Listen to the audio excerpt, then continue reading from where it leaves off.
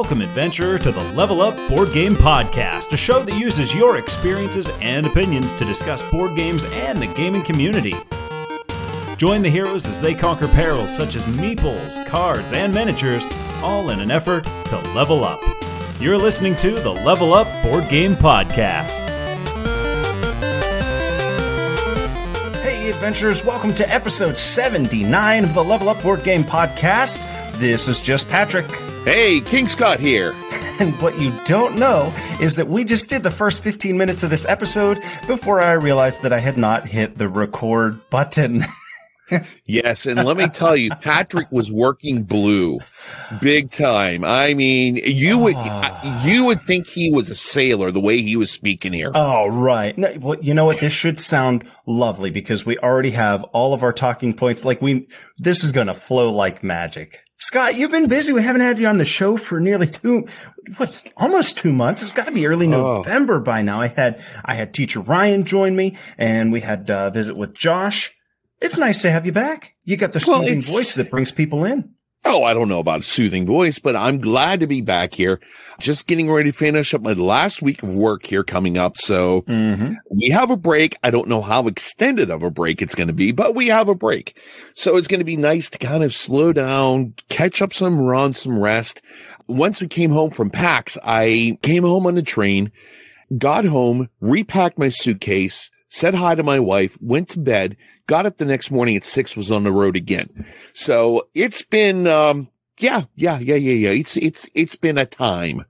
I got to ask, did you pick anything up at PAX? You and I haven't talked about PAX halls. I know. And I keep on wanting to get the PAX hall up, but I did pick up a few things there. The Dune Imperium expansion. I picked up Lacrimosa, which I was dying to get out. I have it on my table right now, learning how to play that one. And picked up the last 2 girls from Final Girls Series 1 in preparation of waiting for Series 2 to come out here soon. I can't, unfortunately, I won't be able to play Lacrimosa with you. Oh, you have it too now? No, I'm Lacrimosa intolerant. After today, it's going to be a one adventurer show with King Scott now. Way to do that. Way to have you hold down an episode. Everybody would be like, "Oh, listen to this creamy voice. This guy's got it going." You got the last 2 girls for Final Girl. That's wonderful. You're complete now. Yeah, I'm complete with all that there. I have the figures for it, and that's going to be going with me next week to play some solo games while I'm sitting in the hotel room. Just looking forward to just relaxing over Christmas week. That's going to be great. How was your haul from PAX? It's kind of funny. I didn't have much. I got John Company, I told Ryan, hey man, if you can find a copy of John Company, I'd love it. And he found one in the math trade. He got it for me for $110, which was pretty reasonable. So I said, all right, I'm in. Literally 3 days later, someone in the Pittsburgh group has it listed for $75 with the metal coins. It's like, okay, that's of course, that's how these things go. But I didn't get a whole lot at PAX because I spent my budget with Tiny Fred, my dealer, right? So Tiny, he had a list of games he was looking to move on from, and I don't want to say he gave me first dibs, but I think he and I are kind of on that acquaintance level, like borderline friend level, where he's willing to say, to come to me first. And you know what? He's also got a good deal with me because I'll hold on to the games and I'll play some games, and then there have been times in the past where he's like, "Hey, if you still have that game, can I buy it back?" And I give it back to him at he sells them pretty cheap enough that I could make some money, but he's doing me a favor. So I think he knows he can get them back whenever I finish with them. And that's one of the perks of selling to me. So he gives me some dibs, and I got all kinds of excellent games from him. I got Lands of Gowser out on the table. I got My Father's Work and Trudvang up on the shelf, as well as Dog Park. I've been doing a good bit of Dog Park lately. So you're kind of like the pawn shop for Tiny Fred. Yeah. He gives it to me on loan. Best I can do is $5. All right. Well, that's good. I mean, yeah, he's definitely been a great friend of the show here, getting us games that we might not have had a chance to play or anything. So Tiny Fred, we thank you. Scott, we've got a big episode today. We're going to keep it kind of quick with a recent plays. We're going to be doing a review of Planet Unknown. We have our 2-year recap, simple collection of stats and whatnot, plus a couple discussions that are, well, they're not really discussions. So whenever we put together our episode, we have at the very end of the document, we say, okay, discussion. What do we want to talk about today? We've got to play catch up because we did 10 reviews and we have to do our top 5 of those most recent 10. Plus, this is like the first big episode of season 3. We got to do our top 10 from last year. Oh boy. Well, hey, I got my stuff all set here to go. So let's get this thing started so we can get to it. Yes, sir. Hey everyone, this is Chris. And this is Jordan from Familiars and Foes. And here's to another great year leveling up. Scott, I'm going to lead off with one that we played together, so hopefully we can both attest to it. And that's a 2022 game from August Games designed by Don and Adrian Gilstrap called Backyard Chickens. The story with our getting this one. You remember Rise of the Gnomes? They sent this with Rise of the Gnomes. Didn't ask for it or anything, and it was in the box as well. We're going to give this a whirl. So, chickens. Yeah, you know my style. We got to talk a little bit about the theme of the game. Chickens can dream. Chickens have better color vision than humans. How about that? Chickens have great memories. You always hear about elephants having the memories. Apparently, chickens have great memories. And chickens bathe themselves by covering themselves in dirt. Yes, I did know that. All right, let's talk a little bit about Backyard Chickens. We've got a deck building game for 2 to 5 players where players compete to get the best flock of chickens, presumably in their backyard. So, hey, my sister-in-law has chickens in her backyard, so it's not out of the question. We're going to put a pin in that because it's going to come full circle. You wait. Scott, we've got a pure deck builder here. And when I say pure deck builder, okay, Clank's a deck builder, but it's got that board. You're moving. There's more elements to it. Take episode 5. We did Eschaton. Loved Eschaton. It's a deck builder, but it's also area control. When we say pure deck builder, let's think Dominion, right? You are just building the deck. That is the main mechanism of the game, the only. So each player starts the game with the same deck of cards that provide food and water. And you're also going to have 2 chicken cards, which provide you with eggs. Now, food and water are the resources that you're going to need to maintain your flock, while eggs serve as a currency to buy new cards, or you can sell a ton of them for a point if the mood strikes you. And typically near the end of the game, it makes perfect sense. Speaking of points, the goal of the game is to score the most. When someone reaches 10, there's one more round and then the scores are tallied. So what does a turn look like in Backyard Chickens? Pretty simple. You have your chicken cards in front of you as a tableau, and they have a food and a water requirement each turn that you have to pay. Otherwise, they're going to produce fewer eggs. They're going to get a little grumpy and potentially even run away. You get the egg production from your chickens after you've fed and watered them. Then you get to purchase from one of 2 markets, and that's one of the unique twists of this one. You have 2 markets to work with. The first one has your upgraded food and water cards, as well as some items and abilities that alter your deck and make you unique. Like you might buy a card that when you play it, you get to purchase for a 2-egg discount, that sort of thing. The second market has the chickens, new chickens that you can buy that might have better production or potentially worth more points. And of course, it's important to get more chickens for higher egg production so that you can buy even better cards, but also because they're worth points, you need them to win the game.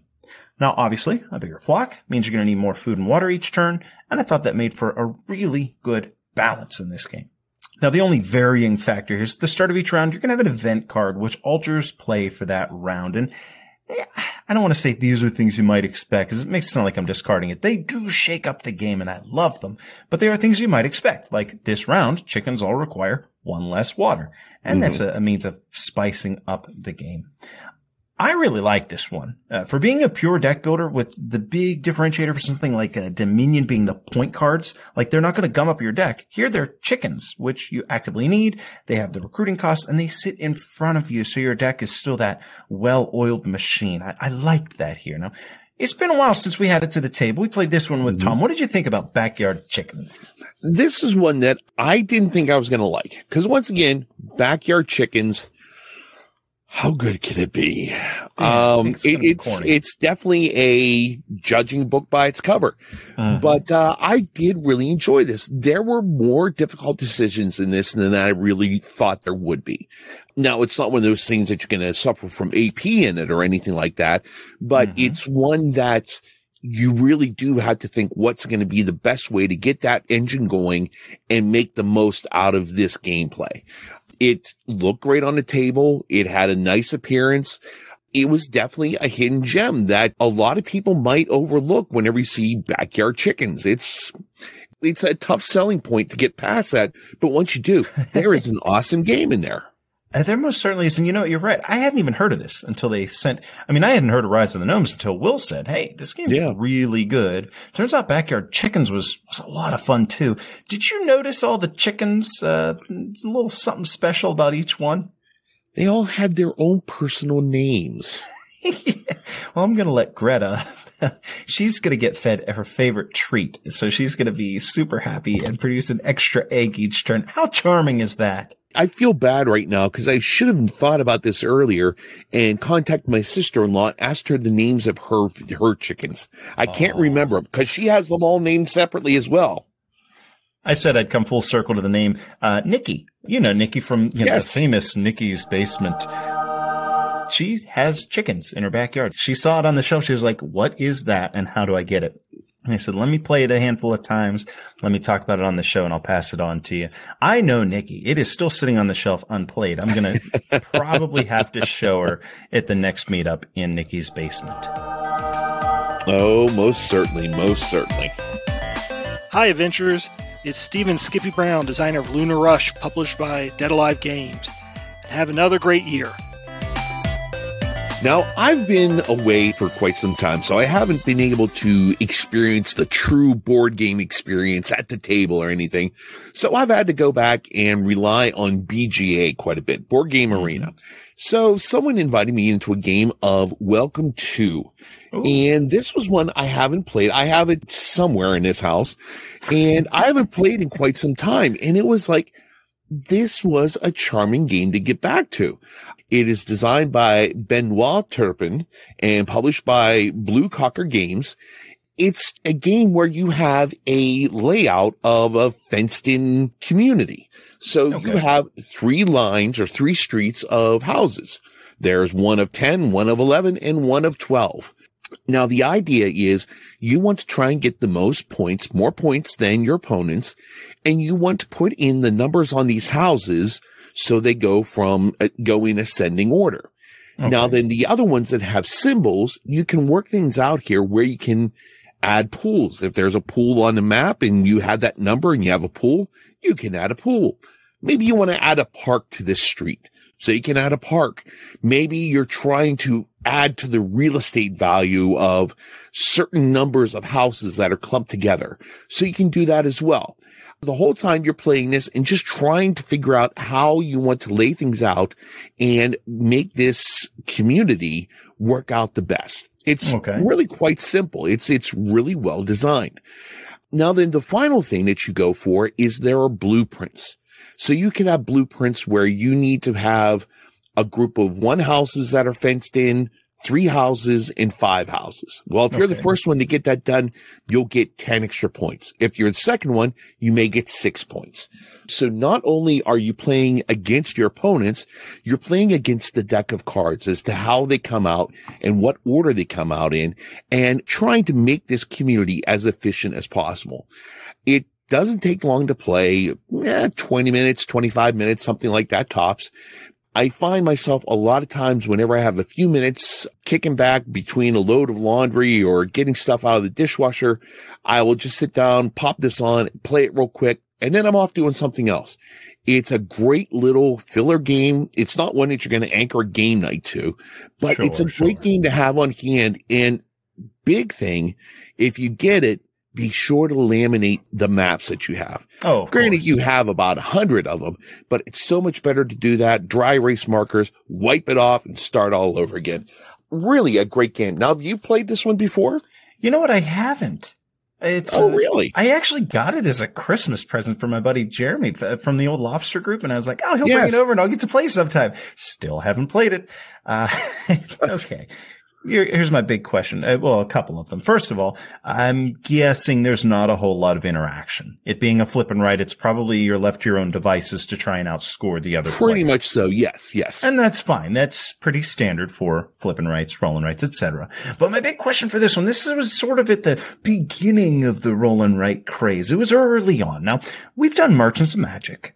We're all but certain to have a Cartographer's Extravaganza episode in the very near future.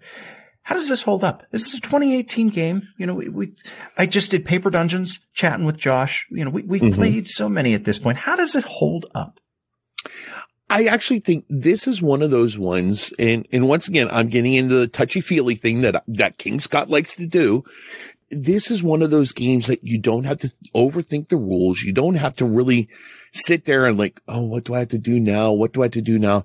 You just get into it and you just let it flow over you. You just play the game. And that's one of those things that I love. I love being able to sit down and play the game and not have a lot of overhead that come along with it, as far as the setup and the relearning of the rules and explaining rules to everyone. You can kind of sit down. You can play this thing solo if you want to. It's very, very simple to do this. So it's one of those things that it's just that warm blanket here that you get wrapped up in and play the game again. So I think it still holds up. Now, they've gone on and they've made all sorts of expansions to this. Welcome to Vegas. Welcome to Christmas Village. Welcome to the moon they have out now. There is a welcome to the zombie apocalypse. I mean, there's all little things that they've added on to this, but still, the base game is still a good time to play. And it's somewhere in your house right now, which begs the question. I'm looking at your screen and I see, is that a castle hanging from the ceiling? What is that behind your head? That most certainly is a castle hanging from the ceiling. That was a friend from a friend of ours at the Renaissance Festival. They had a booth there, and they gave us this little basket with that there you put candles in and light up and everything. And for some reason, my wife put it up there. I do not know why. We've just always had it. It's just been a wonderful thing of looking at it and remembering him. And actually, that was the same person that he was on Penn and Teller's Fool Us, and he fooled Penn and Teller. No kidding. Yes, he did. So he got the Fool Us award for that show. So it was great seeing him on there. Scott, I need to refill the coffee, so let's take a moment. We actually have a submission for a game, so let's listen in, see what this adventure's got to say. My most recent adventure has been playing an advanced copy of a tabletop card game called Homeland. What's really fun about this game, it's 2 to 6 players. Each player comes from a distinct homeland. That homeland has a unique climate and terrain. The rest of the game, you spend having an ante or barter phase where you're ultimately trading these resource cards to come up with who has the strongest homeland at the end of the game. Some cards have stronger effects in certain climates. Others have better effects in, certain terrains. And then ultimately there's a lot of mix and match and play between the two. What I really like about this game is it's great for new players. You can learn the rules in under 60 seconds. And I've had a lot of success with converting people who only play Cards Against Humanity. This is a good gateway game, to get them into more serious board game strategy games. The game's called Homeland. I've had a ton of fun with it. It's being released by Pocketable Games, and if you go to their Kickstarter, there's a 2-minute summary of how to play Homeland. That sounds kind of interesting. This is one that I want to give a look. I'm curious. I want to play this and see what he's got going on. You know what? I love getting these contributions. It turns us on to things that we wouldn't otherwise hear about or perhaps not hear about on other shows. Yeah, the number of times, like I've said here, even tonight, I may look at a box and it may just be not my thing, that I look at the box and think, I'm not really into it. But there could be a great game in there. So hearing from you guys on games that we might not even know about, it's great to have that information. So please share away with us. Hey, it's Eric McCoy from Doomlings. Here's to another year of leveling up. In fact, here's to another 50 years. You hear that, guys? They've promised 50 more years of level up. So, good luck. Happy New Year. Now, during my time at PAX and being at the Game Toppers booth, we were right next to the first look area. Yeah. So just like a puppy dog in a kennel looking out longingly at people having fun in the outside world, I saw the four of you sitting down and playing, what was it, Findorf? Findorf, or Fiendorf, or Findorff. 2 F's at the end, and this is a Friedman Freeze game from 2022. I think it was released at Essence. It was in the first look at PAX. Boy, I didn't think about it. Having your booth right next to that first look, that's a blessing and a curse. I mean, you guys are going to get all kinds of foot traffic, but oh man, all day you have to talk about Game Toppers and you get to see people playing all these wonderful new games. Oh yeah, I saw everyone over there playing Lacrimosa. I'm like, I just want to learn. But no, I'm learning on my own, but still, it was very rewarding to work there. So tell me, what did you get out of this Friedman Freeze green box of goodness of Findorf? Adventures, I want you to imagine for a moment that you're at a lavish party, right? Not a board game meetup, a party. Now, all right. We're at a party. Nerds. We can pretend, right? Think of all the flashy things that folks are wearing, right? Collars are popped, shoes are shined, sequin dresses sparkling in the light, and champagne is flowing. Oh, we're going like all old 80s? Oh, think like disco, like people are dressed up. Yeah, flashy. Studio 54, the cocaine and everything. This is a family show. Whilst at said party, in the corner, you see this dude wearing cargo pants and a plain polo shirt that's tucked in. When the pants are pulled up like 3 inches too high. All right. That's Findorf. That was the longest road to a description I think I've ever heard. Boom. In an age of gaming where you've got adorable dragons of Flamecraft and the birds of Wingspan, the buildings of Tapestry, the color palette of Spirit Island, and the immersion of Nemesis, Findorf comes strolling in, both middle fingers proudly on display. Dude, this game is brown with a hint of pale green with some beige, some tan, and for good measure, a little more brown. It's got the captive table presence of a dirty napkin. Wow. But late Friday night at PAX, after a delicious dinner with Explorer Josh and his family, we found ourselves seated in the first look section right across from our dear King Scott, gearing up for a game of Findorf. Okay, thematically, Findorf is a town in Germany, and in the game, you're building the rails that go through it, and you're constructing the historic buildings and the homes of the town. Scott, at its core, this is an economic game. All right. And it's also an action building game. And this was fairly unique. I really like this part. You've got this little card that shows your 5 actions that you take in a turn. The very first one is purchase. And one of the things you can purchase, amongst many things, is a little tab that you put on. Okay, so you've got your card, and down the card on the right side, it's got these 5 tabs that represent the action. All right. You can buy a little tab to put next to your card.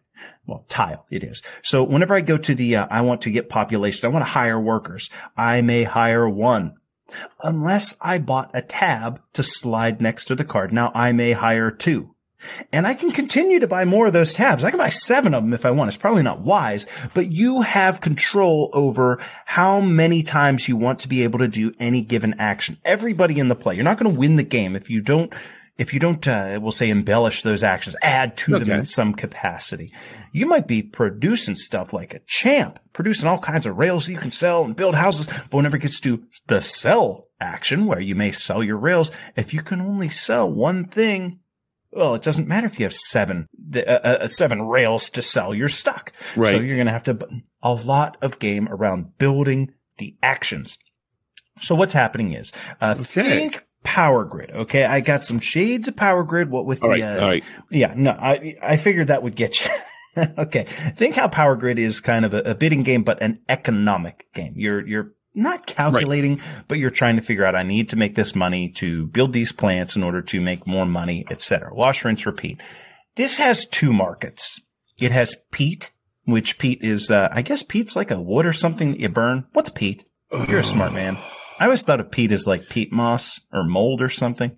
Peat is my enemy whenever it comes to scotch. because peat is what they do to burn to get that smoky flavor and everything. So it's that's what it is, like peat moss and everything. So it's the same thing. Yes. Okay. So apparently in order to heat this town in like the turn of the century, 1900 or prior to, apparently peat was integral in heating this town. So there is a market at the bottom of the board, just like the, the coal and the oil in Power Grid. It's got that exact same thing at the bottom of the board, but it's with peat. Now, the board, imagine if you will, the used soiled napkin that is not very appealing at all. The board has these two tracks. One goes whoop, right up through the middle, and the other one goes just a little bit off to the side.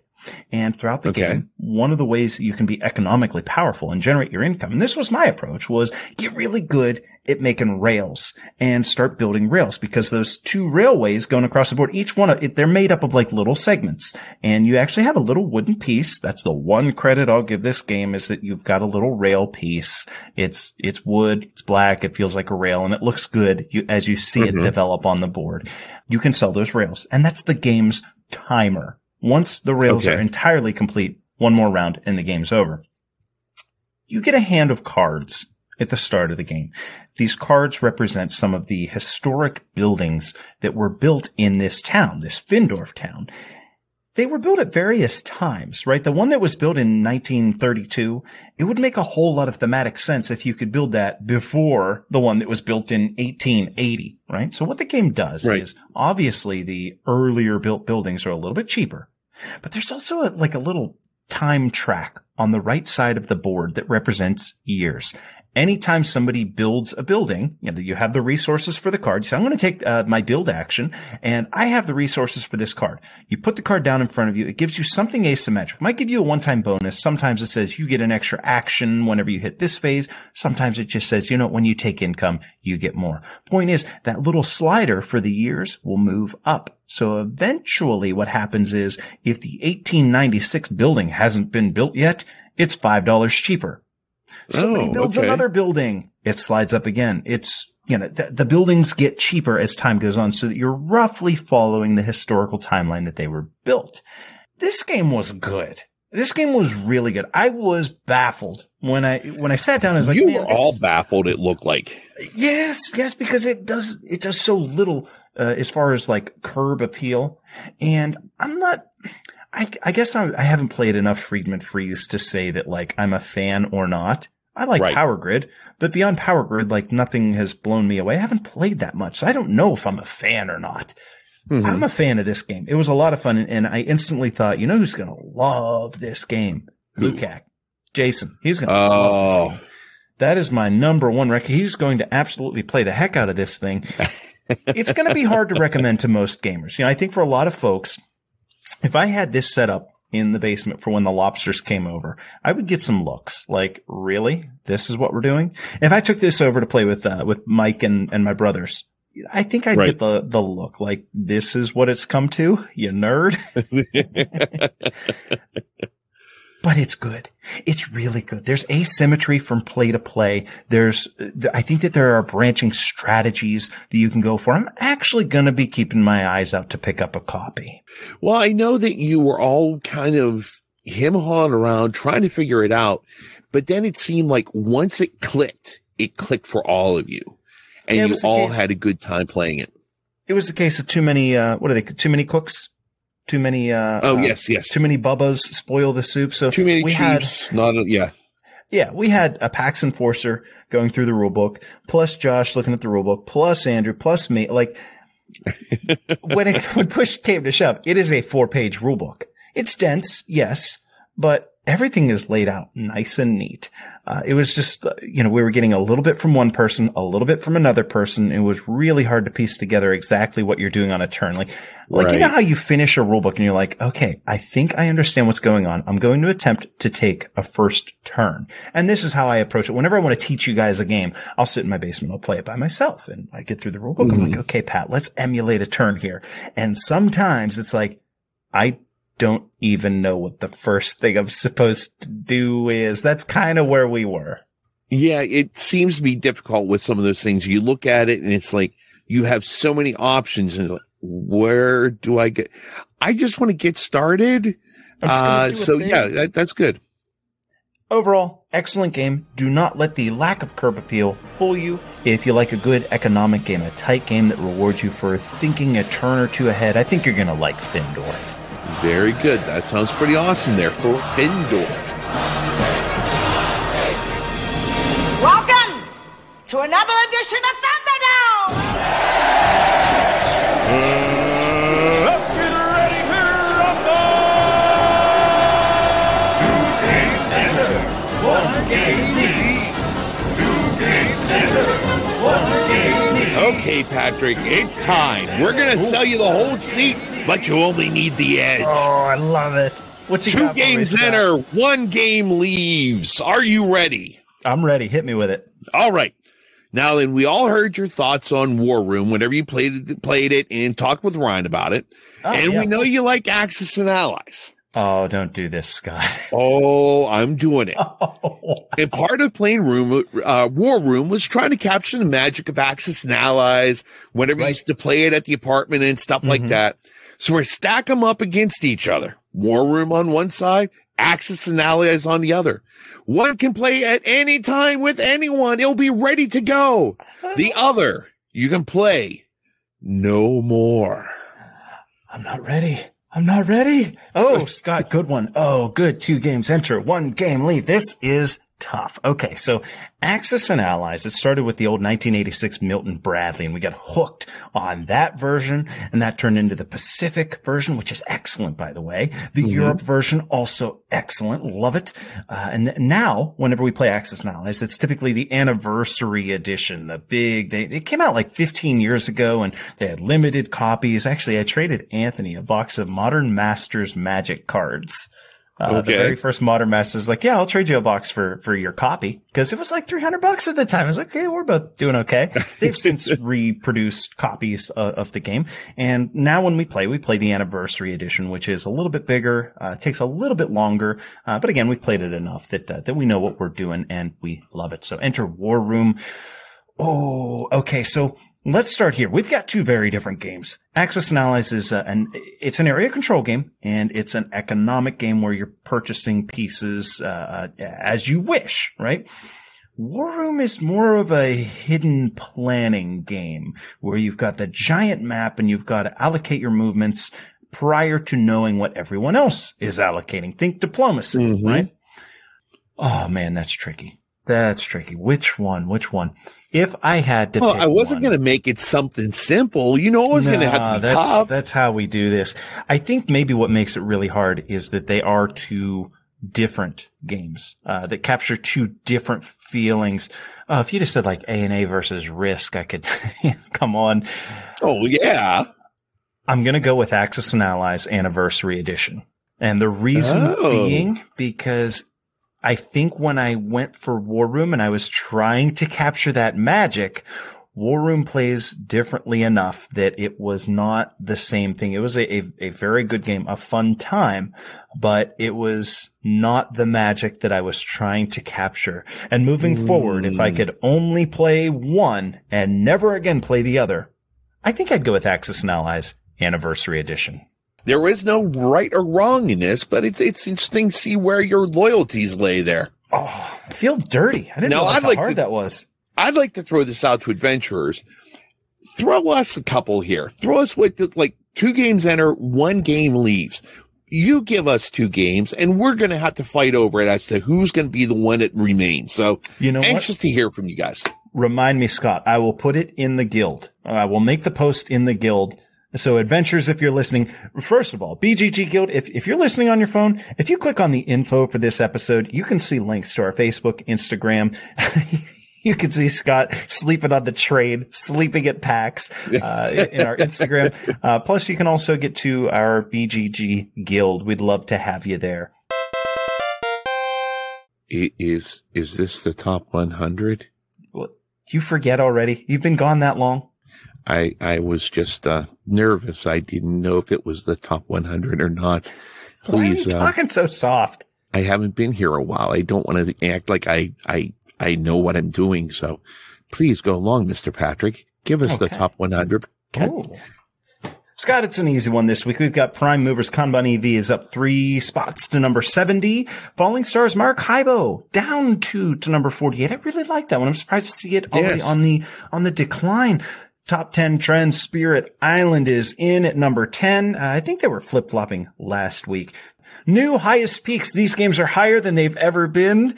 Oh, the first two, they were kind of compared with each other, and you're going to be so happy to hear. Dune Imperium went up again. Scott, it's at number 13. Yeah. That thing could crack the top 10. Dune Imperium could be a top 10 game.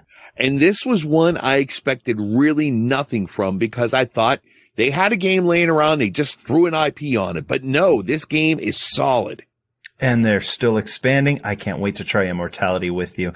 Right behind it, Lost Ruins of Arnak, number 29, higher than it's ever been. The Crew Mission Deep Sea has long since passed the previous The Crew. This one is at number 42. Great Western Trail 2nd Edition, The Climb, continues up to number 62.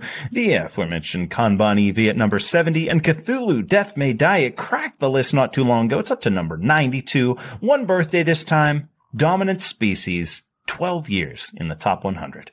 I can't believe that, but wow, that's good for them. Scott, we've got a review that I've been looking forward to. It's one that we had the chance to play prior to, and at the meetup, we played it on Sovereignty. Let's do a walkthrough and let's talk Planet Unknown. Yes, and let's talk about Lazy Susans.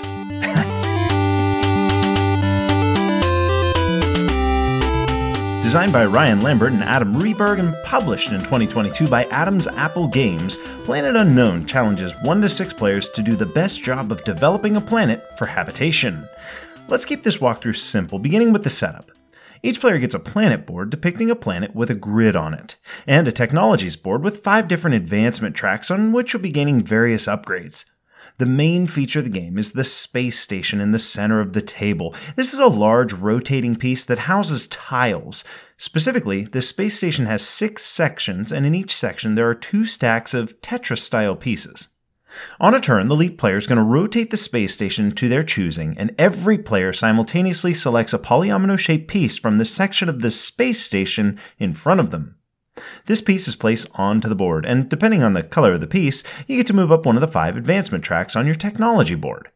The first player token passes, and play continues. It's truly that simple. Now, there are some other rules at play to be aware of. Some of the shapes have a meteor symbol on them, which, when placed on your planet board, they'll have a meteor piece on them. This basically is going to gum up scoring unless you remove it with your rover. Rovers? They're unlocked, and they move when you advance on the rover track, which simply, it's one of the 5 advancement tracks you might opt to move up during play. The game ends when someone completes their planet board or takes a piece on their turn that they can't legally place onto their planet.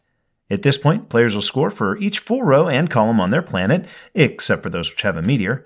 Plus, you'll get points for removed meteors, removed life pods, things that your rover scooped up, and finally, when we set up the game, a scoring card was placed in between each player. Something simple like whoever has the most green tiles on their board scores 5 bonus points. This is strictly between you and your neighbor. You'll have a different card for the other neighboring player. The highest score is deemed to have created the best planet and wins the game. Now, of course, there's plenty more going on in this one. For example, each of the 5 tracks does something different. Each planet board has an alternate asymmetric side, as do the technology boards, and the civilization track offers tech cards that can unlock points or asymmetric powers. Now, this is a robust game with a simple rule set, and I hope this walkthrough gives you an idea of how it's going to play out when it hits your table. How did we feel about it when it was on ours? Let's find out level up style in the 8-bit breakdown of Planet Unknown.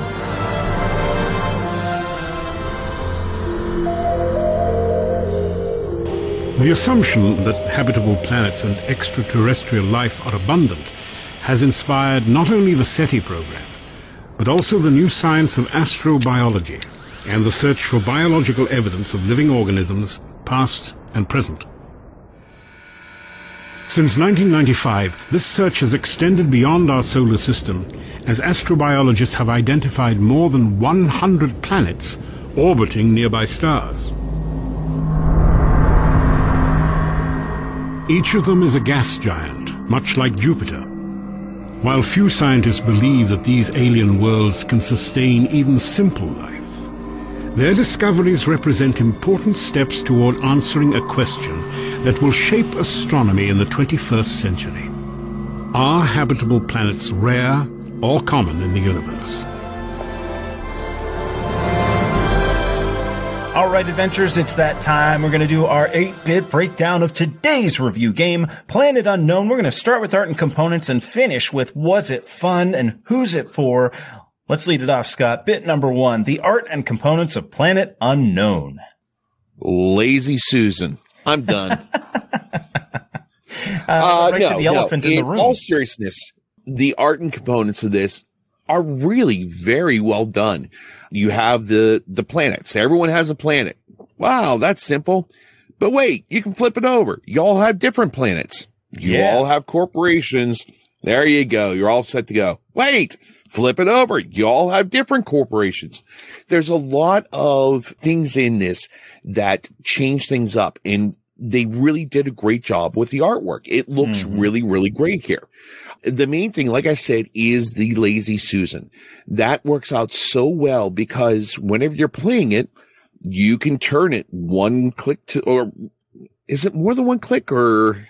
So as it goes, if you go back and listen to my walkthrough, Scott, you'll know that when you are the captain, when you are the first player, you get to pick any side of it, any one of the slots, and rotate it to yourself. So it's not going to be one click. You get to pick, and then everybody else has to work with what's directly in front of them. They get to pick one of the 2 tiles from that section only.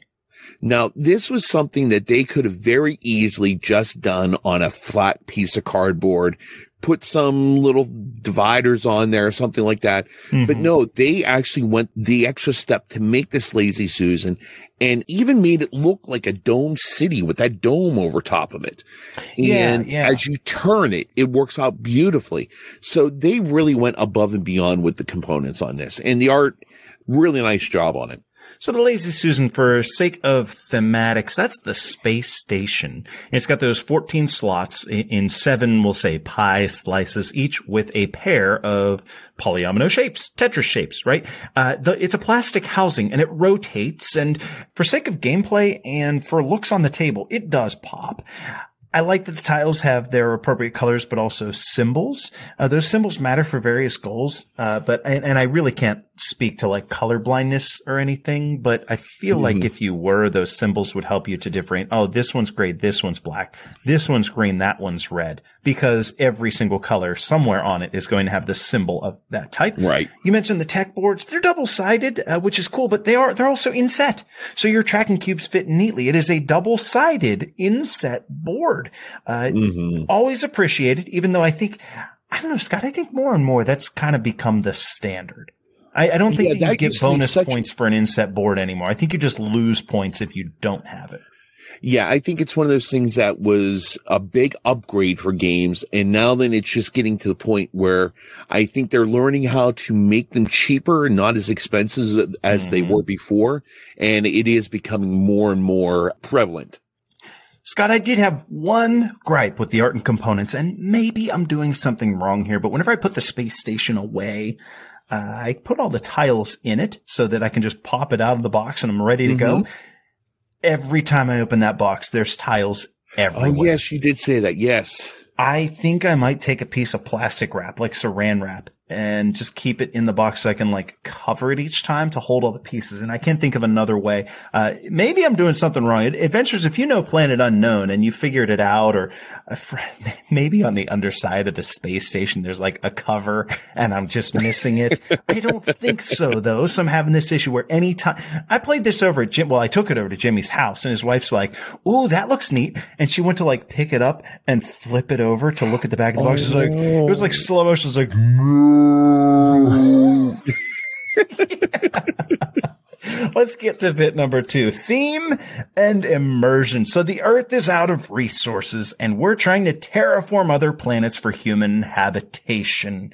I think there's one in particular game that comes to mind with that exact same theme, but I like it. I think it ties in nicely with the need to see advancements and gain tech throughout your play. And honestly, I was a little bit immersed, like being able to see the meteorites, like physically adding them to your board, moving your rover and scooping them up. Like you don't feel like you're terraforming a planet, but you get to interact with the pieces. I like that. What'd you think? Theme and immersion. Well, the theme, yeah, I can understand the theme. Immersion, I gotta say, I did not feel immersed at all. This just felt like you're going through playing a Tetris game. You're putting things out. Whenever you put certain things out, oh, you get this and put it over here on your corporation thing. Oh, you do this, move up one of your blocks on the corporation track. It didn't really make me feel like I was doing something with terraforming. It was just, I'm going through the motions. Now, it doesn't mean I didn't enjoy it, but I just didn't feel like I was in the game of that. It felt mechanism forward to you. Yes, very much so there.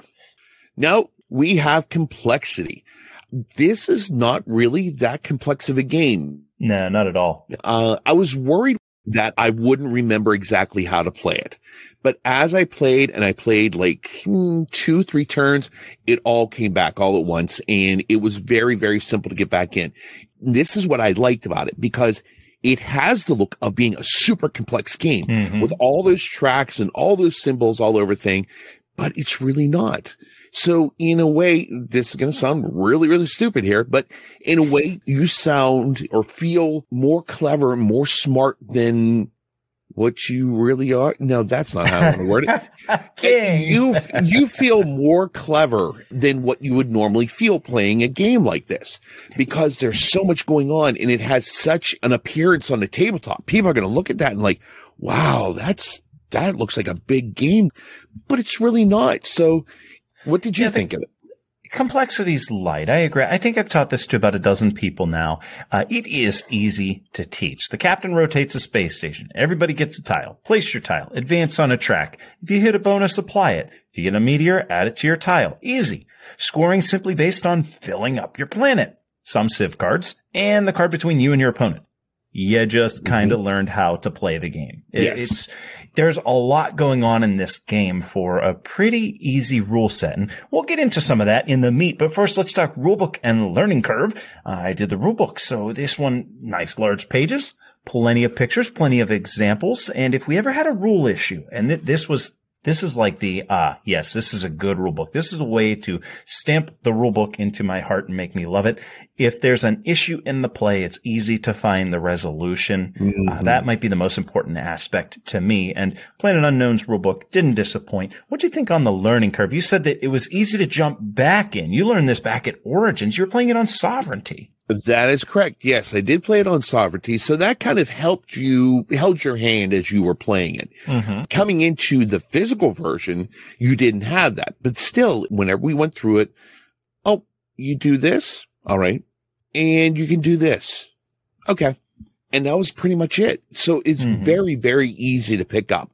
Once again, it's one of those games where I have to say it looks more difficult than what it really is. And sometimes that's what you want. You want to have those great big decisions to make, but it's not something that you're going to be sitting there racking your brain for a long period of time to do it. The rule set doesn't get in the way of making all of those decisions. There you go. I like it. Let's talk meat of the game. We're saying this is a relatively simple to understand game, but Scott, there's a lot of meat in this game, and it comes in several areas. And you know what I think? You know why I think this is a meaty game is because it's like micro decisions out of a fire hose. Okay, so let's start here. When you're the captain. Please explain that one there. There's choices, a ton of choices at all times. So when you're the captain, instead of a choice between two tiles, you have all those stacks all 12 stacks. I think I said 7 pie slices earlier. There's 6. You have all 12 stacks at your disposal. So you have a big decision every time you're the start player. And even when you're not the start player, you've got to pick between 2 different tiles that presumably each have 2 different colors and are 2 different shapes. The tile that you select, now you've got to find the right spot on the board where you're going to put it. You got to put it in a good spot, bearing in mind where your rover is. Are there meteors on it? Are there any life pods on the board? Oh, and don't forget, you're going to get an advancement based on which tile you selected and what the color is on it. You need to move up one of those tracks. So which one do you move up? On top of that, you've got a little competition with each of your direct neighbors with the scorecard that's in between the two of you. Right. You can shape your play based on the advancement that you go up, which again is directly linked to the tile you select.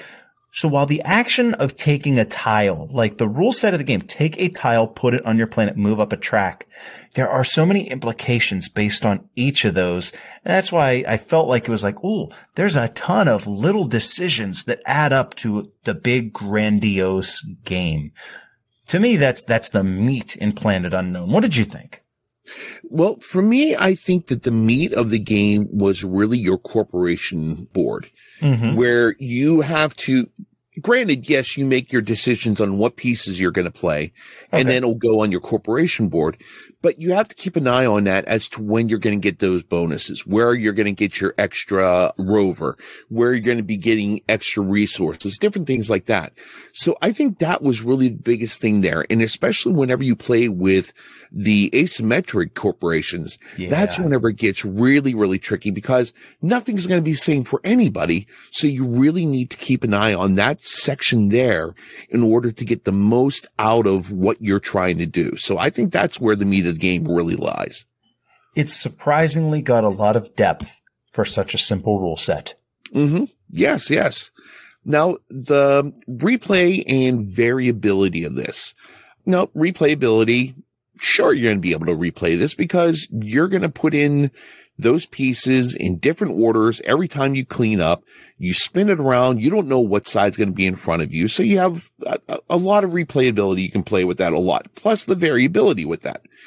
This is one I think I could play quite a bit, to be honest, because the variability really plays into it with you're going to play with this planet and this corporation. Then you want to play with the basic planet and a different corporation. And then the basic corporation and a different planet. You've got so much variability built into this. And it's one that they could easily throw out an expansion for it with different planets. Oh, yeah. So very, very easily. And different corporations. It will be very, very simple to do this and not be overly expensive and make those expansions not expensive to add on to this game because there's not much to it. They've really got a nice base to build upon here. What were your thoughts on it? Well, every game is the same, but it still matters which tiles you take, which ones you do take, like where you place them. Every game you decide which advancement tracks to prioritize. What you were saying with the meat of the game, even if you're not using the asymmetric sides of those boards, everybody's using the same side for their advancement boards. I might be looking to go up the Civ track while you're going up that greenery track. And that's going to give us two very different results. Every game you've got a new puzzle to solve with the placements, the advancements, and the rovers. Then you factor in the alternate planet boards.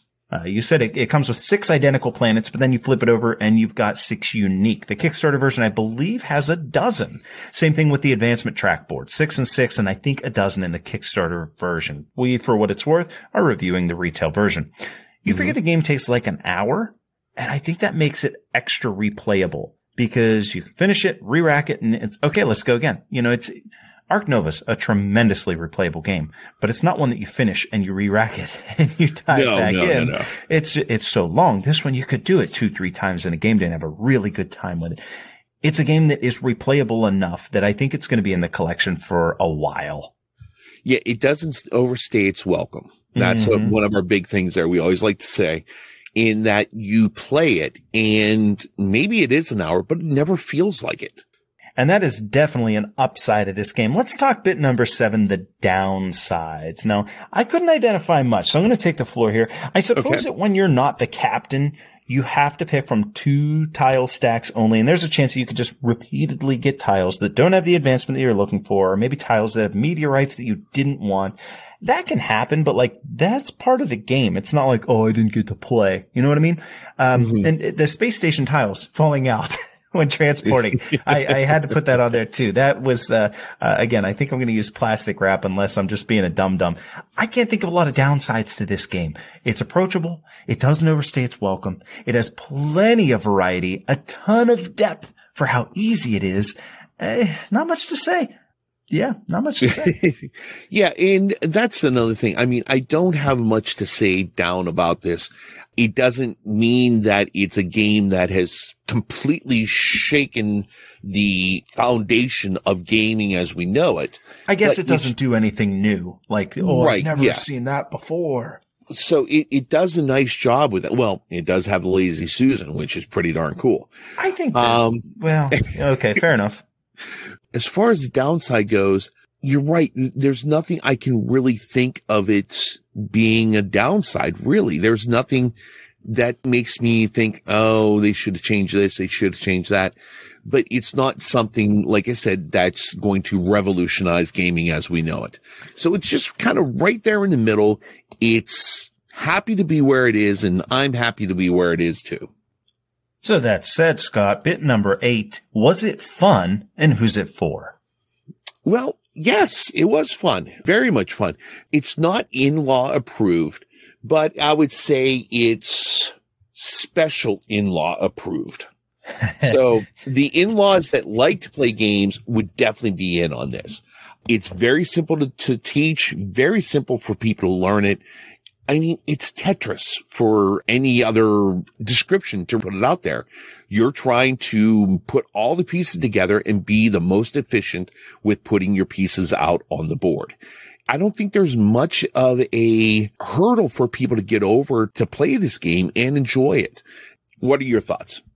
I think I'm gonna kick it up a notch from you. I think this game's tremendous. I really, really, really like Planet Unknown. I can recommend this. I recommended it to Jimmy, and he was like, "Oh, that's great. That means you're going to be selling it soon." Mm-hmm. Nope.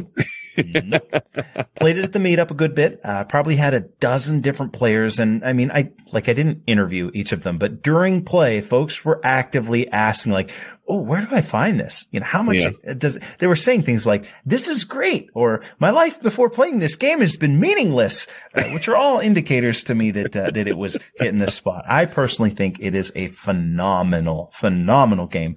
For that reason, when I talk about who's this for, we were starting to say, well, it's not going to blow anyone away, but it's perfectly acceptable. Made it sound like this could be an also ran kind of game. I think the gist that we're trying to get across is that this has a wide range of appeal. Most. Okay. And I mean, I think 90% of gamers most are going to like it. And for me, that makes it a clear winner. It's one that I'm really enjoying, and it is, I say this from time to time, at Level Up, whenever we get a review game, we review the game and then 9 times out of 10, I sell it. This one is staying. This one is not going to be sold. It's staying in the collection because I can see this getting to the table multiple times moving forward. I really liked it. Well, there you go. There's our 8-bit breakdown of Planet Unknown.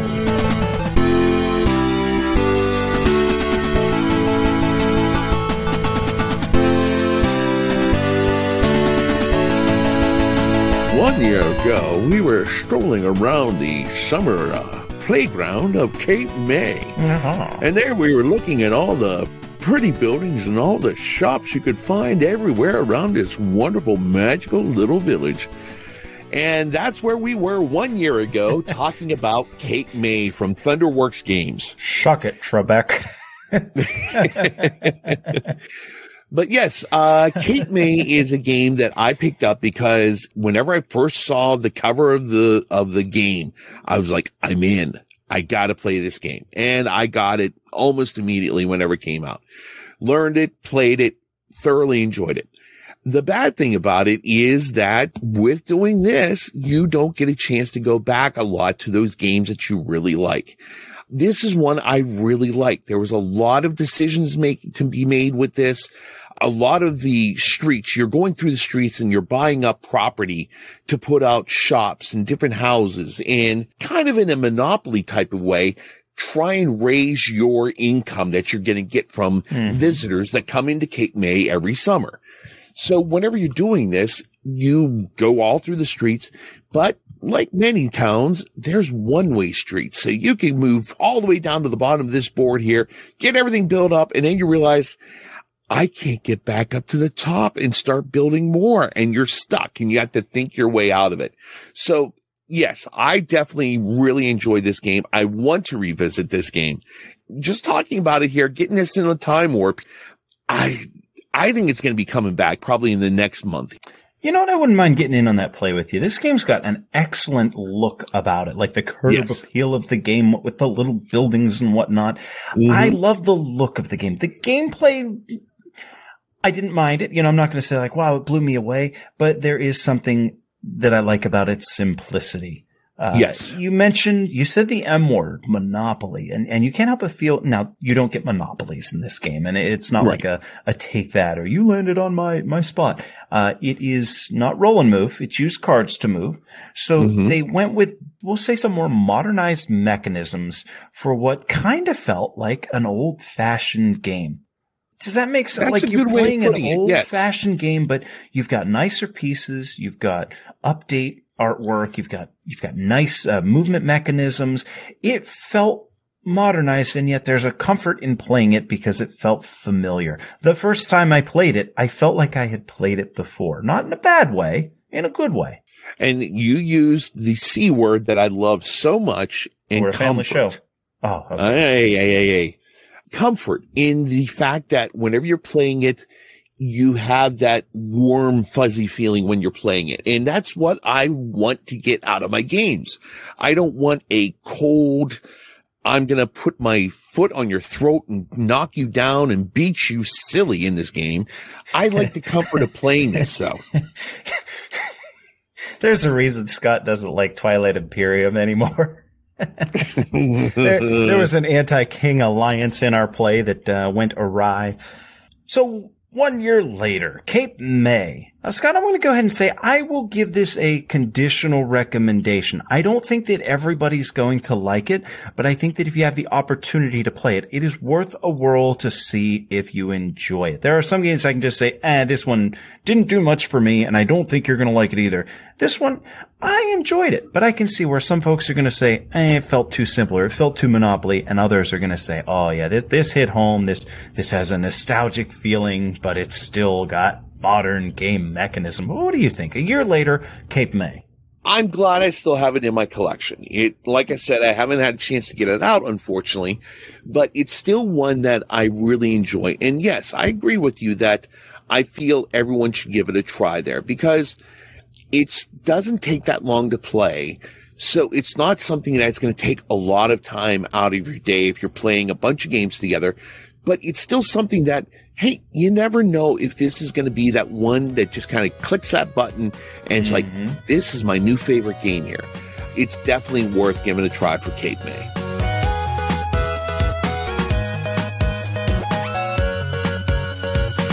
What? More work? All right, time to polish this turd. Scrub, scrub, rub, rub, zub, zub. Wow. I can't believe it's only been 2 years that this podcast here has been a thing. You know, getting to know former King and now Lord High Chief, Don Collector, Scott and Josh Patrick. It really hasn't felt like that long at all. It hasn't felt like 2 years. In fact, it's only felt like 2 minutes. Underwater. Yeah. Well, congratulations, you two. Ears open, you get another 20 or 40 years. Scott, as we did at the end of season 1, we're going to do now. We're going to talk about some recap from this year. I got to say, first and foremost, adventurers, those of you that have been here from the get-go, thank you so much. We're so glad to have you. And if you're joining us recently, or maybe today's your first episode, we do hope that you stick with us. We love to chat. We love to talk gaming. We like to see folks at the meetup. So this wouldn't happen without you. So from both of us, thank you. Absolutely. Thank you all.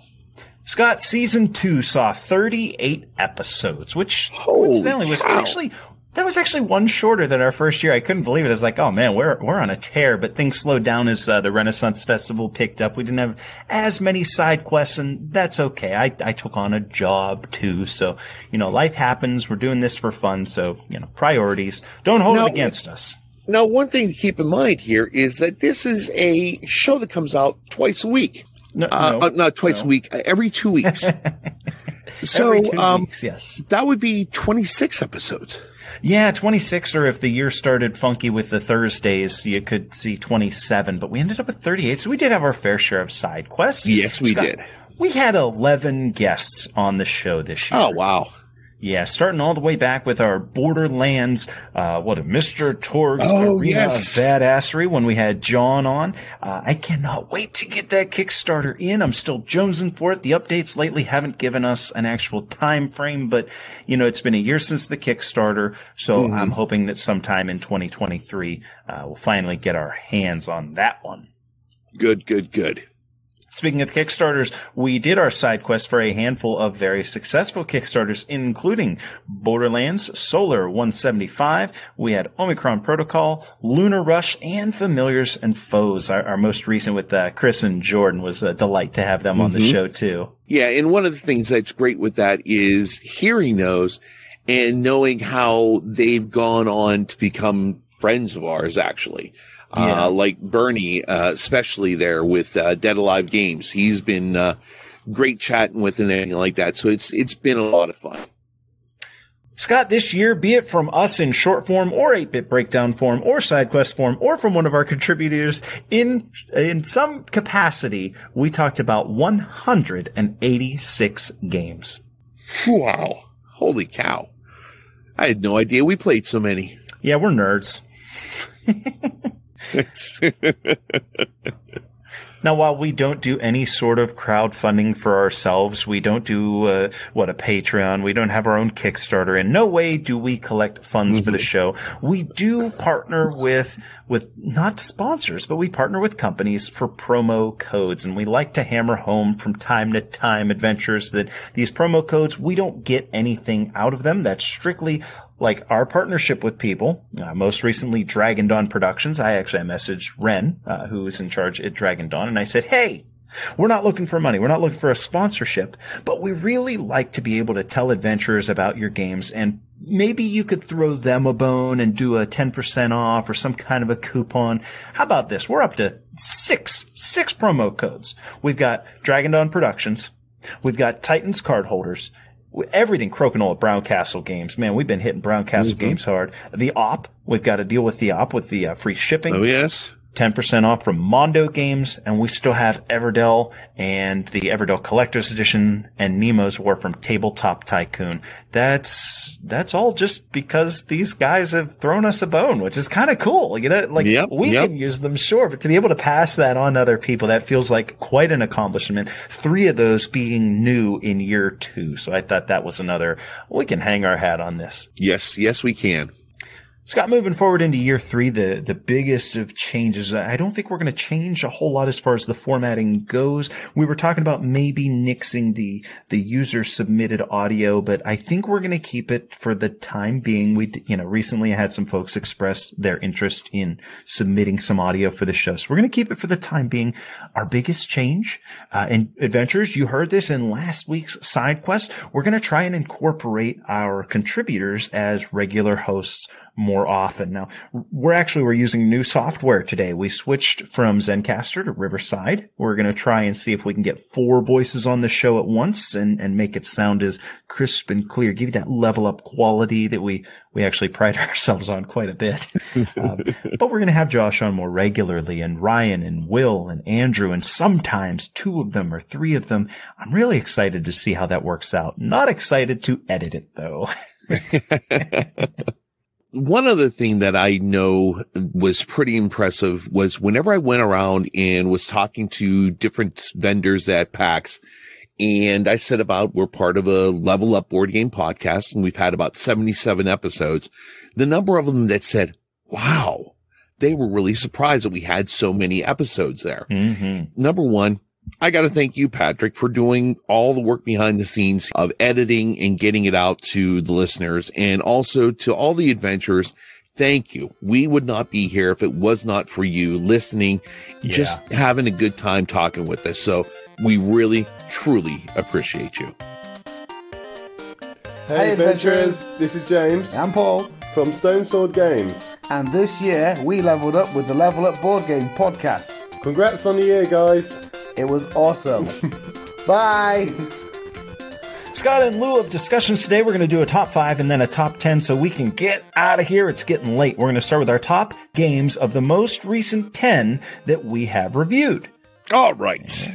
Now that list is going to include the Stuff of Legend, Living Forest, Transmissions, God Tier, Block and Key, Familiars and Foes, The Spill, Rise of the Gnomes, Burn Cycle, and Barrage. 10 games. We need to calibrate and let adventurers know which ones were our top 5 from among them. We'll do 5-1. Do you want the lead or do you want me to take it? I will take the lead. All right, King. So, number 5. Number 5 for me. And once again, I'm going to use that C word once more. That is comfort. That comes with Transmissions.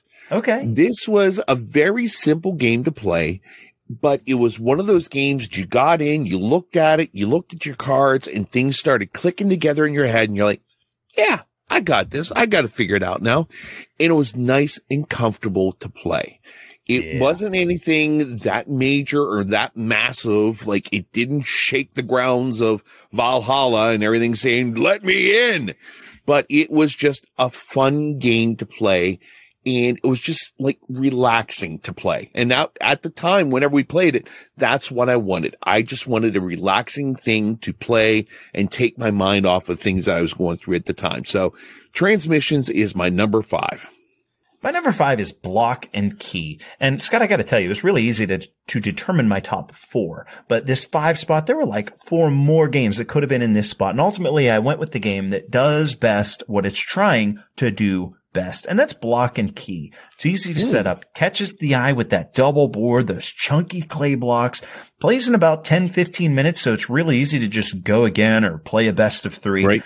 I liked it at all the player counts, and I think it's one that we're going to have at most meetups going forward, or maybe like on the ready for the filler game while game day is waiting to fire up. That's my number 5, Block and Key. All right. My number 4 was The Spill. Once again, it's one of those ones that you look at it on a table and you're like, wow, what is that? Let me know. Please tell me more. Catcher. Granted, we lost horribly at it. And it kind of rehashes the pandemic feel of things here with the way that you work all together. But it was still something that was just a little bit different than the normal pandemic that you would play. Nice theme. Dump all the dice in there. You don't know where it's going to go. Trying to save all the sea animals and move your boats around to make sure that things are taken care of. It was a nice experience. Granted, yeah, it was a little stressful because you're like, oh God, we get one more animal. We're all going to die. And of course we got that one animal and we all died. Of course. The Spill was my number 4. Good times with that one. My number 4 is Living Forest, and it's hard to argue with the Spiel winner. This game packs a bunch of meaningful decisions into a short playtime. And when I say meaningful, I mean like you've got a choice or 2 on your turn, and it's going to directly impact the rest of your game. So you have to be mindful of what you're doing and why. It's easy to teach, and yet you don't feel like you're playing an introductory level board game. It's a game that over time I think you can actually improve your skill at, which probably sounds dumb because that's like every game. But you know, some games you can play it a dozen times and like the newbie can sit down and manage to beat you. Not here. This is a fast playing game that rewards skill. It's got charm, and it's my number 4, Living Forest. Now, number 3 is kind of odd for me because my number 3 is God Tier. And that one at the time, I wasn't all that thrilled about it. But upon looking at it and seeing all the different expansions that you get for it, there's a lot in there to make this game really, really good. And I'm the miniatures guy, so I really enjoy the miniatures. They look gorgeous. It's just a fun skirmish little game there. I feel like I've kind of moved on past the massive army games of Warhammer Fantasy, Age of Sigmar, 40K, all that stuff. Mm-hmm. And I'm more into more of the skirmish type of games. And that's what I enjoy there. So God Tier is my number 3. My number 3 is The Stuff of Legend, which, as we mentioned in the episode with Josh, he and I reviewed this one, so you will not find it on Scott's list. This is a semi-co-op, like a hidden trader game where you play as a little boy's toys. The little boy has been abducted by the boogeyman and taken into the closet, which, by the way, we do the little flavor track after our How to Play. And damn it, Adventures, I was really proud of that flavor track on The Stuff of Legend. If you haven't checked that episode out, give it a listen. Stuff of Legend Legend was a phenomenal game. Played it at Origins. It had that stand up and cheer moment at the end of it with total strangers, which to me, that leads me to believe that this is going to be a smash hit when I have it with the groups that I'm more familiar with. So my number 3, The Stuff of Legend. My number 2 is Block and Key. Now, this here, to be honest, I have a history with the owner of Inside Up Games. Many years ago, I was with him in a hallway playing with 2 other strangers, Summit, whenever it first came out. So he was little old Connor just trying to get his game out there. And now then, Summit is Trey Parker's favorite cooperative game ever from South Park. So, of course, I'm following everything that Inside Up Games does. And Block and Key came out. I saw the setup of it at different cons, and he was always going about how excited he was about getting it out. Whenever I finally got it in my hands, it was a wonderful experience because those blocks that you have that you're putting on the board, those things feel like you just dug them up out of the dirt. They are chunky. They are heavy. I mean, it is a great feeling to play that game there. It's very quick to play, but it's one that has a great appearance on the table. And it's something that's very, very simple to play, very quick in between a couple of different games. And so Block and Key is my number 2. My number 2 is Rise of the Gnomes, which was suggested by Will and then provided by August Games for us to review. So I had to rank them high since it was free from the publisher. Ooh. Scott, this is an area control worker placement game that has players competing with each other to get the most customers for their breweries, all while the game provides an NPC faction, the Gnomes, who, left unchecked, will absolutely win the game every time. Let me tell you what I love about this game. You've got like 30 different factions that you can play as, each with unique upgrades. The board is variable, as are the actions of the gnomes in any given round. The number of worker placement spots gives you so many options, but the iconography is intuitive, so you don't find yourself in and out of the rulebook while you're playing. Now take this as you will, but this game can get nasty, and I think some gamers are going to love that, some won't. For me, that kicked it up a notch. I love the shenanigans, I love how aggressive it can be, and I think that makes each play a memorable experience. So my number 2 was Rise of the Gnomes. Well, I feel that this may be the same for both of us. Let's find out. And my game here, this is a love-hate relationship. Because I had to say number 1 was Barrage. The love is that this is a clever game. It is a lot of fun to play this. There's a lot of decision making in it, a lot of decisions. And each one is just so interdependent on the other one and where your opponents are going to be putting things. There's so much going on here. The hate part of it is, I hate the game because I can never do good in it at all. But I still love the mechanics of it and how everything works. You've had some good plays. Now, don't beat yourself up. I think you won once. Once out of like 5 times or something. But you keep on doing it and you're like, I should do it this way the next time. And then you go back and you play it again and it doesn't work, but maybe I should try it this way this time. And you go back and try it again. How exciting a game about running water through dams can possibly be, but this one here was a lot of fun. Yes, indeed. Scott, my number 1 is Barrage, and it wasn't even close. When I started making my list, I have 1 through 5. Number 1, I hit Barrage before even looking at what the other nine games were. It's that good. I'll give you an example. So I'm scrolling down the Facebook page today, and somebody posted like Board Game Geek or something. They're like, "Oh, hey, have you guys played Carnegie? I had the chance to play this on BGA, and because I played it there, I loved it so much that I bought myself a copy." And my response was, it's interesting. I played Carnegie so much on Board Game Arena that I felt like I had my fill and I didn't need to get a copy. And you know what? Most games on Board Game Arena do that. Not this one. I have sought out and bought a copy of Barrage after having played it 20 times already. It is that good. All the elements with the worker placements, how you spend your resources, and they go onto the wheel. It's complex and at times it's frustrating, but man, when it all comes together, what a rewarding game this is.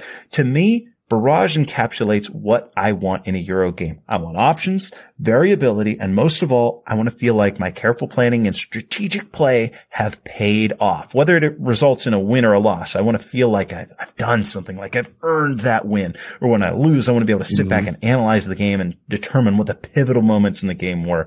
For that reason, my number one game of the last 10 that we reviewed was very easy to determine, and it was Barrage. Very, very cool. I could be wrong here, Patrick, but they just played the music and we're still in the same room. We're in the same spot. Yes. Yeah. It's kind of embarrassing. What do we do? List. We're going to do our top 10. We're going to yes. The wrap up from season 2, the final reference to season 2. We reviewed a ton of games and we want to do our top 10 from each of the 8-bit breakdown features from season 2. What are the best of the year that we reviewed? Scott, how about this time? I'll go first. You go second so that we are, so that it's different and it feels new and exciting in that way. Sure. That sounds great. Take it away, right, Patrick. Let's kick it off. I'm going to start with Origins, the First Builders. This is a dice placement game where your dice are aging. You have tiles that you're using to build out your cities. Eventually your dice will go in between the spaces in between those octagonal tiles. Something about Origins makes me want to keep coming back to it.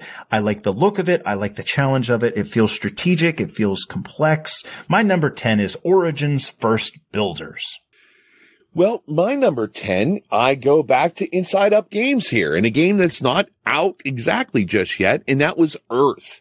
And last week, I was sitting down and playing Ark Nova, and it just occurred to me that Ark Nova and Earth are very, very similar in that you are, in a way that you're building an Earth area, you're building an environment, and all these things are going on, a habitat, environment, whatever you want to call it.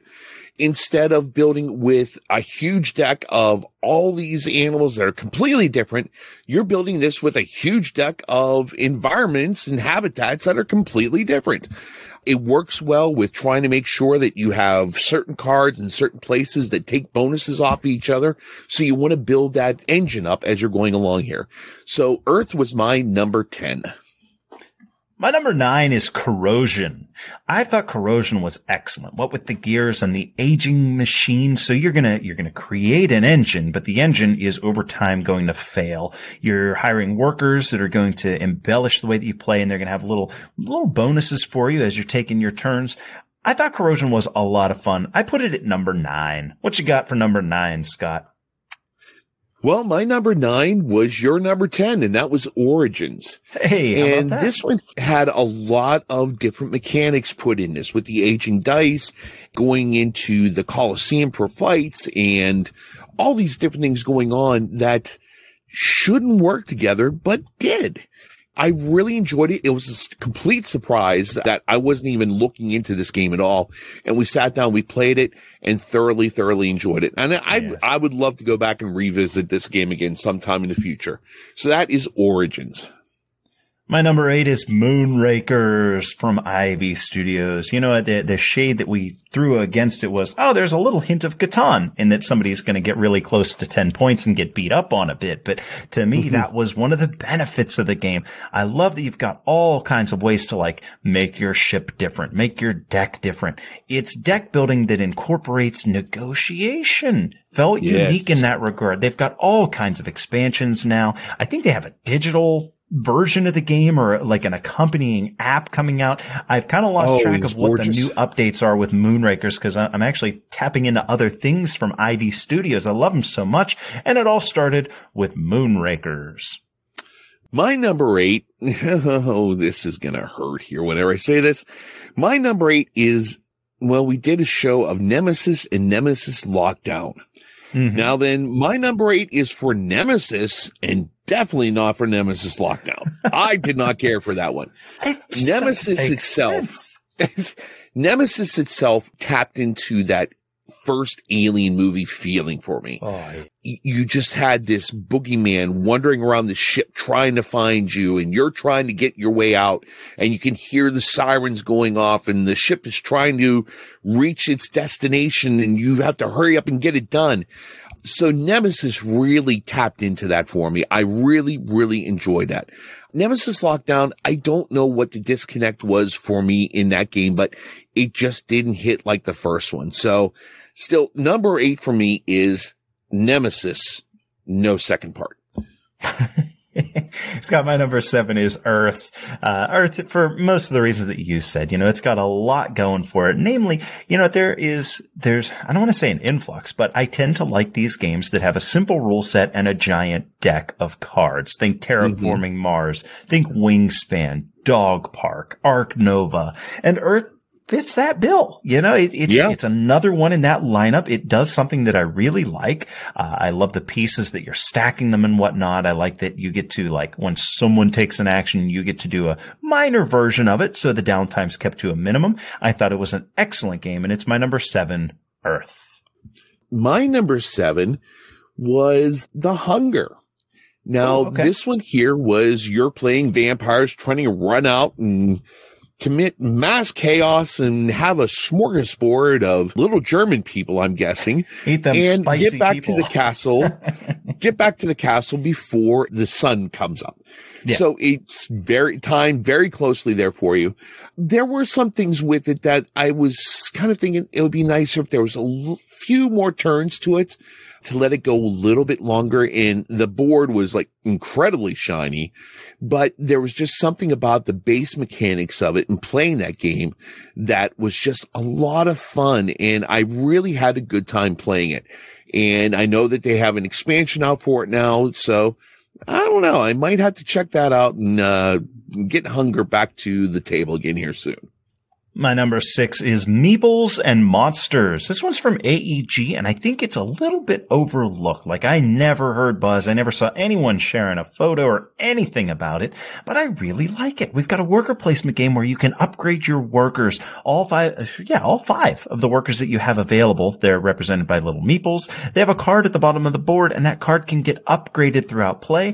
Furthermore, it's a bag builder, much like Orleans, but instead of chips going into the bag, it's the meeples. So it does a lot of things that I like, and I thought it made for an excellent game. I haven't played it for a while. Last time I played it was at the last meetup at the Vault, but I'm telling you what, I showed 4 people how to play it. Vault had 2 copies. They were gone at the end of the day. It's an excellent game. Meeples and Monsters. What you got for number 5, Scott? Number 5 or number 6? What you got for your number 6, Scott? Number 6 is Meeples and Monsters. No kidding. How about that? Yes. Yeah, you're right. It was one that if I looked at the box, it would be like, oh, okay, yeah, I'll give it a try. But you wouldn't know the fun that was in that game. I thoroughly enjoyed it with the Scott, I bag feel like building. you wouldn't know the fun in a game by looking at the box for any game. Well, no, there are some that you look at and it's like, yeah, this is for me. This enough. one here I'm looking at and it's like, I don't know if this is really my cup of tea, but whenever we played it, I thoroughly enjoyed it. Building up your bag with the extra, like the barbarians and different things like that was so much fun. Unlocking and then the special meeples. You can unlock the purple palette. Oh, I want to play and this then you get to the point you reach in like, oh, let's see. Does that feel like one? Does that? Oh, no, it's just a white one. All right. And you just play. But there's a lot of fun built into this. And that's the big thing there. Fun. It's not something that it feels like it's work whenever you're playing the game. It's just a fun game to enjoy. So Meeples and Monsters is my number 6. My number 5 is one that I've heard a lot of folks don't much care for. I think it's a little bit divisive in that you either like it or you don't, and I fall on the I like it side, and that's Merchants of the Dark Road. It's a game where you're running your carriage across a rondel, taking actions at each of the spots that you go to. You're basically the merchant selling things to the heroes. You're not the heroes. You're the guy that's going around and picking them up and dropping them off and getting them to their destinations and scoring points for doing so. So a unique theme, a lot going on in the game. Something about it just keeps me coming back. It might be the deluxe feel, what with the upgraded components. Teacher Ryan actually sent me the metal coins, so now whenever I play, I get that clickety-clack, clink sound. So yeah, I love when I get it to the table, and it's my number 5, Merchants of the Dark Road. we're going to split off here a little bit because my number 5 is one that kind of got lost in the shuffle of all sorts of things coming out. And that was Lockup from Thunderworks Games. And this takes place in the same wonderful world that Cartographers and Role Player and all those games take place in, but you're in jail and you're trying to bribe the guards, get to the yard and lift your weights and be able to go out and threaten everyone else and say, yeah, get away from my friends. You're trying to get your, like, this whole business built up inside of this jail. And it is just a fun game trying to put your workers in different places where other players aren't. And you have the different numbers of 1 through 7 as what token you can put out. So you're going to be bidding in a way of, what section you're going to be going to. Really a great game that's, like I said, kind of overlooked at times there. So my number 5 is Lockup. My number 4 is one that I've been trying to get a hold of ever since I sold it to Nikki. It now resides in Nikki's basement. She picked it up for me at a convention in DC because she had a great price on it. And I said, yeah, when I'm done, I'll sell it to you. And that is Return to Dark Tower. This is a game that uses a companion app. Return to Dark Tower does a lot of things that I like. I like that there's variability in with the baddie that you pick and the characters that you're going to play. I like that it's relatively simple to play. It's a co-op that I thoroughly enjoy, though it does have competitive modes as well. And frankly, the toy factor does get to me sometimes. I love the big tower. I like the stupid sounds that it makes. You know, that, oh, we don't need a toy at our game. You know what? I need a toy in my game and I like it. So back off. My number 4 is Return to Dark Tower. Well, my number 4, you had already talked about, and that was Corrosion. It just clicked for me whenever I got it. And whenever you have all those things that are turning around and you have the room that spins around and you have to do this and do that and add the ongoing parts of this machine. I loved it whenever someone described the machines as R2-D2, Lisa Simpson, and I forget what the third one was. Okay, so each of the tiles has a pattern at the top, and the one, it's just a semicircle. So the guy called it R2-D2. The other one was like 3 spikes, and he called it Lisa Simpson. That's what you're getting at here. Yes, yes. I think the other one was Bender. You're right. That's what it was. Yes. It's just one of those games that have a lot of things going on to it, and the gears added so much. The gears were kind of the money of the game, if you will. Great game. I keep on looking at it. I keep on wanting to get it out, but there's something else that I need to get learned or something like that ahead of time. But this is definitely on my short pile of games to get back to the table, and that is Corrosion. My number 3 is The Great Wall from Awakened Realms. This game is phenomenal. Borrowed this one from Nikki. It's another one that resides in Nikki's basement. We can't afford review games. The Great Wall is a fantastic game where you are competing with the other players and yet you're working together because you have these invading forces. The Mongols are coming and you can't let them breach the wall. So you kind of have to work together, but there will be a winner at the end. And that is whoever scores the most points. It's a worker placement game. It's also kind of an action selection game with fantastic table presence with those 3 walls. You can get the Meeple version. You can get the minis version. We played the Meeple version and I thought it was exquisite. I think that the miniatures version, if that's your thing, would probably hit home just as hard. It's my number 3, The Great Wall. What you got for number 3, Scott? Well, my number 3 I talked about with our top 5, and that was Barrage. And all the decisions you had to make in it, you felt rewarded after you were done playing it. The decisions to make and figuring out, you look at it and try and picture where the water is going to go down through and what power, conduit. Yes, what conduit it would go through, how you're going to block off things from other players and block it off with your dam. So many things that go on in it. And you can't help but feel that you did something special whenever you're at the end of that game because there's so many decisions to be made. So my number 3 is Barrage. Scott, my number 2 was your number 8, and that is Nemesis/Nemesis Lockdown. And I will include Lockdown in mine. I thought it was just as good. And in some ways, there are some things about it that I like a little bit better, namely the elevator that can move you from floor to floor.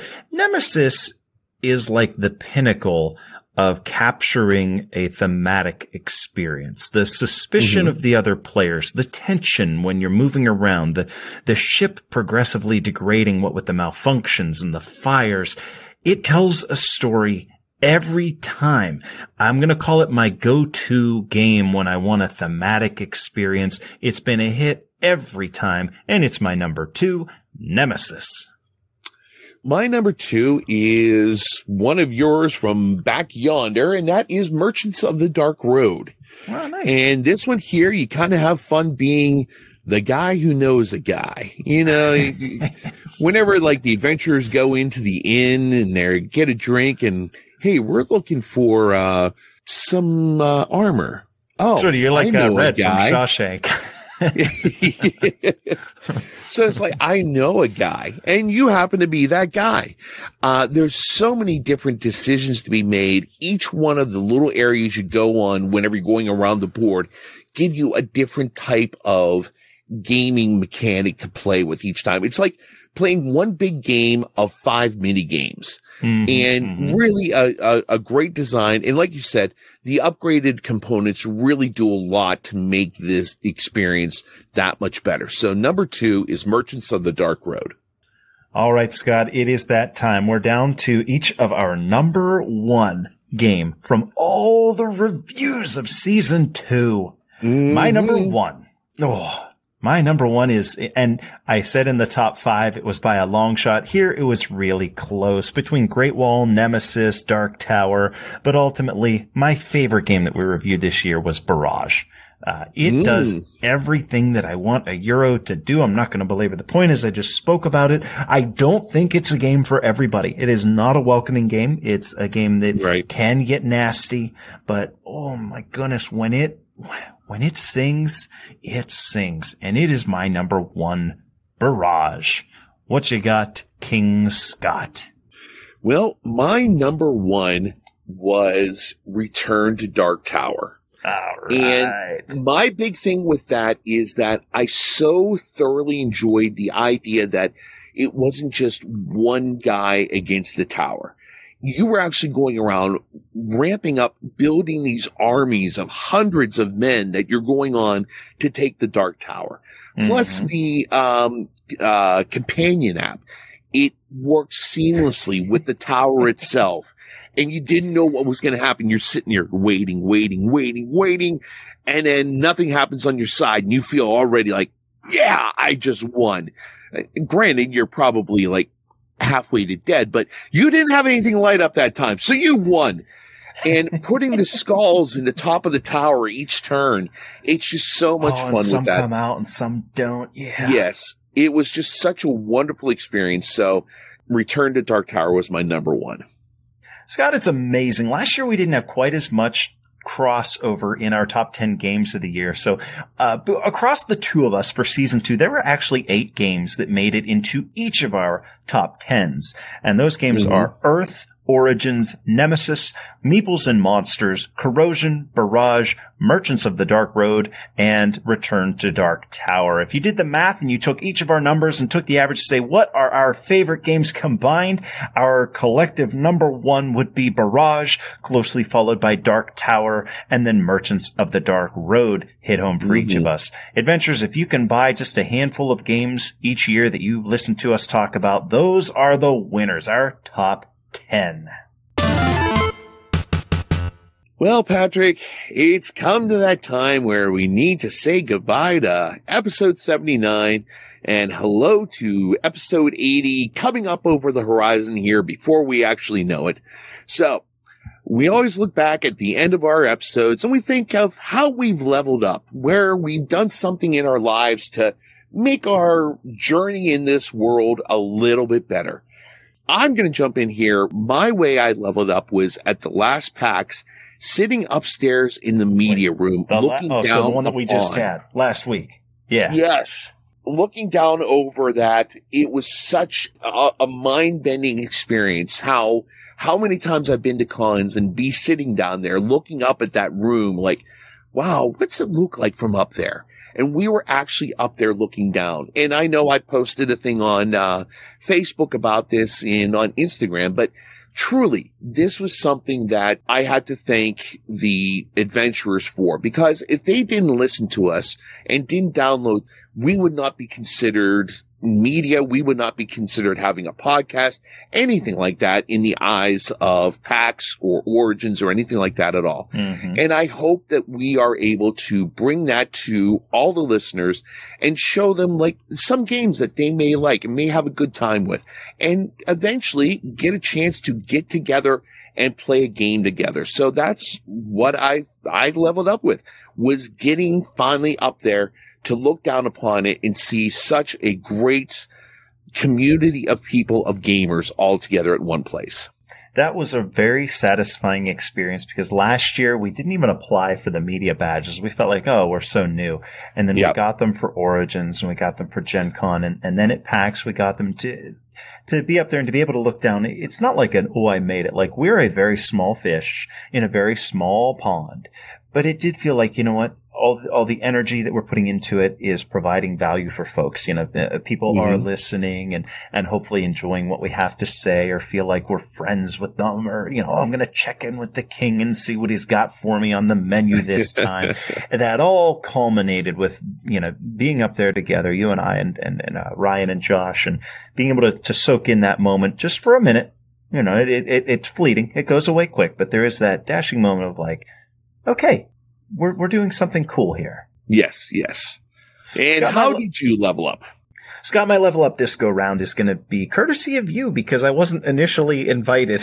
So you're working with Berkey, and he invited everyone out for noodles. And, you know, the gang of employees for Game Toppers went, and you said, hey, I got a guy who's looking to join if you'd be so kind. And I did. So I got to go have a meal with you folks. And I got to tell you, Berkey's a nice guy. He's a warm presence. You feel within 10 minutes of meeting him like you've known him for years. I can see why his company's successful, a quality product, but just being able to kick back with him. He had like Rob from Over Battle was there, and we got to kick it off with Rob and meet some other people. That was a really nice time, and it felt like, you know, this is a home away from home now. That is my level up. And that's one of the biggest things there that I always go on about, is just how important this community is to so many people. I love being part of it. Glad to be going on this journey with you here as well. Adventurers, if you didn't have the chance to get back and listen to episode 78, our recap from PAX, we actually have something like 9 interviews with publishers on the floor, just a couple minutes each, so we give you like a quick feeling of being on the con floor. Next week, I've got Explorer Josh joining me in the studio. We're going to be talking all about board game tables, games. We have like half a dozen that we're going to rapid fire tell you all about. We hope you join us. Scott, you get the final word. Well, I think the final word really is looking at, we're getting close to the end of the year. Try not to look at all the things that went wrong. Take a moment to look at all the things that went right. Be happy and go into the new year with a great outset and a great outlook for the future. I'll see you next year, Scott. Sounds good, buddy. See you then.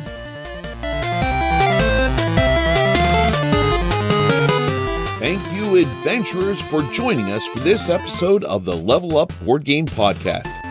We encourage all adventurers to check out our website at levelupgamepodcast.com.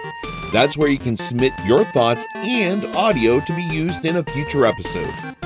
Please consider rating us on iTunes, like us on Facebook, follow us on Twitter and Instagram, and join the Board Game Geek Guild, Guild 3722. Music for the podcast provided by Adam Haynes and the Heatley Brothers. And remember, whether in hobby or in life, always do what you can to level up.